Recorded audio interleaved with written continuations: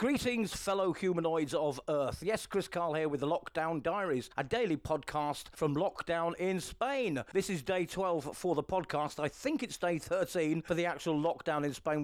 We've now had it extended until the 12th of April. Possibly there'll be an extension after that. This podcast is all about just bringing you my points of view and what I'm seeing through my window, and some little useful, I hope useful, tips and a bit of a laugh for you. What I saw through the window this morning was the local council cutting the grass. Not sure that's an essential thing that needs doing. However, I'm pretty sure the local council know a little bit more than I do, and certainly most of you probably know a little bit more than I do as well. Other than that, it has been very, very quiet through the window. I have discovered that by the time this is all over, I'm either going to be a very, very good cook or have an alcohol problem, and I am actually using wine when cooking. Eventually, I'm going to probably put some in the food. I've also taught myself to cook fettuccine alfredo, which is in fact just an adult version of mac and cheese. Now, Boris Johnson has tested positive for the virus and is now in isolation, possibly in a fridge, who knows. But if that's not bad enough news, he's still running the country. All joking apart, of course, we do wish him and everybody else well. Stay safe.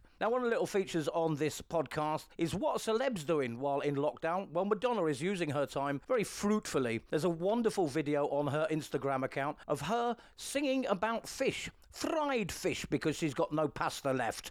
And bizarrely, she's filmed it in her bathroom while singing into a hairbrush, like we all did when we were kids. Madonna singing about fish in her bathroom. It's got to be seen to be believed. Meanwhile, the actor Florence Pugh, she of Amy March in Little Women, she's been cooking up a storm, literally. Well, not a storm, but cooking up food, actually. The British actor has been on the platform Instagram for a long time with lots of videos about cooking. There's a wonderful one for squash soup, should you want to know. Most of her videos are about 45 minutes long and delightful, and she's very, very enthusiastic about that. Check out Florence Pugh. Meanwhile, on Insta, Cardi B, rapper, singer, and part-time political activist, has been having a little bit of a dig at celebrities. She's been rinsing them out for getting COVID-19 tested when they have absolutely zero symptoms. She says it's irresponsible and just highlights the inequality of the testing. You go, girl. All right, I think it's time for one of Chris's coincidences stories. And today's story involves a bit of karma. It'll get you in the end. Harry Ziegland,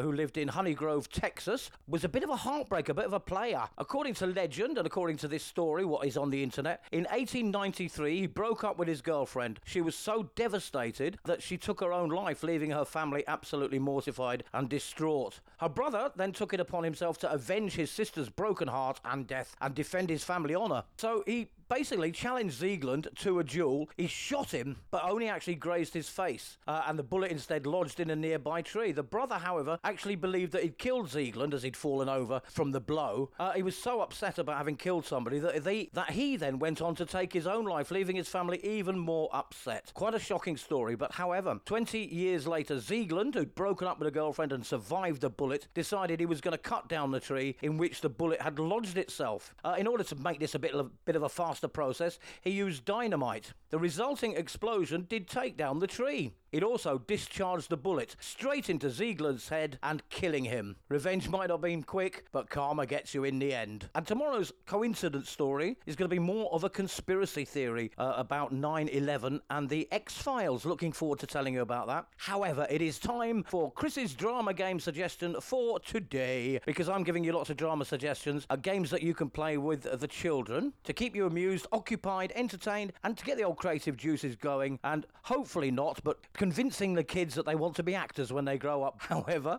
we can play the games at home. This is quite a simple one. Set up about 3 chairs or 2 chairs, whatever you've got, in your living room, and tell the kids that it's a park bench. One of them has to sit on a park bench. Imagine what the park looks like, maybe a duck pond in front of them, some trees, kids playing in the distance, whatever it is, and then get them to act out an exercise. It could be reading a paper, looking at their phone, playing a game on their phone or something like that. And then a second one has to be a passerby who can either stand nearby or sit on the bench. Their motivation, as we say, their motivation is to make the other person, the first person on the bench, laugh. Now, they can't make any physical contact. They can't get too close, like you can't now. And they've just got to make the other one laugh. And the other one's got to try not to. Once they laugh, you can either swap round, or a third one, if you've got a third kid, the third one joins in and they move along and take it in turns to be the person on the bench and the laughter maker. That's your drama game for today. Let me know how you get on. I'd like to see some videos of all these games that I'm offering up to you. Time for today's binge watch recommendation, and it's a silly one. It's far-fetched, it's silly, but there's 7 series, plenty to go at, and it's called The Blacklist. And it's all about a fella called Raymond Red Reddington, a former US Naval Intelligence officer who disappeared 20 years earlier and became one of the FBI's 10 most wanted fugitives. He bizarrely surrenders himself to the FBI at the J. Edgar Hoover building quite dramatically and tells them that through his life as a crime fixer, he has a list of terrorists and dangerous criminals that the government and the FBI are completely unaware about. He offers for immunity. In exchange for immunity, he offers to share his blacklist with them, but on one condition. A rookie profiler called Elizabeth Keene is the only one he will report to. They don't understand why, but he says she's very special, and we find out as the series goes on why. There are lots of plot twists, lots of strange things going on. It is a little bit far-fetched, quite a lot, in fact, incredibly far-fetched. It is quite ridiculous, but there's a lot to go at. It's a lot of fun, and the most important thing about it is actually the acting from James Spader. James Spader, very, very well-known actor, known for playing some very quirky roles.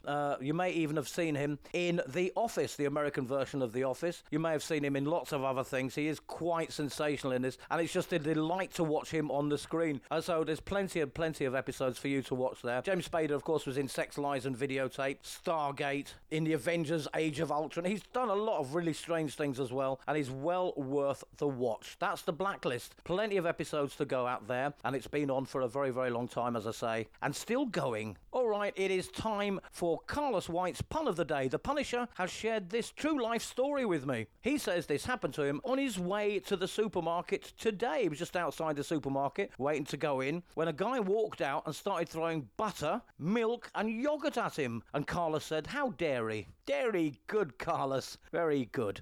That is Carlos White's pun of the day. There'll be more tomorrow, and there'll be more of this podcast tomorrow. I'm having computer problems. My computer keeps shutting down, so I'm rushing through all this. I hope you enjoy it. I must say I'm getting a lot of comments from around the world. Hundreds of people every day tuning into this podcast, as if you're not suffering enough. But I do want to say thank you very much. You can catch me, if music is your thing, and you live on the Costa del Sol as I do, you can catch me on 93.6 FM. That's 93.6 Global Radio. I'm on Sunday morning from 8 a.m. to 10 p.m. with Sunday mornings with me, Chris Carl. I'm also on Monday to Thursday, 10 p.m. to midnight, bringing you more great music and a few laughs along the way, and some tips to keep you going through the lockdown. Well, it's the weekend. Doesn't really mean very much, but I hope you have a good one. Do join me tomorrow for more Lockdown Diaries. You can check me out on Facebook and Twitter. Do join my Facebook page or leave a comment. Let me know what you think of this podcast, because I don't get to see all the reviews, what with them being on Apple Podcasts as well, and you have to pay for that. Not doing that. So if you want to tell me what you think of the podcast, please be kind. I am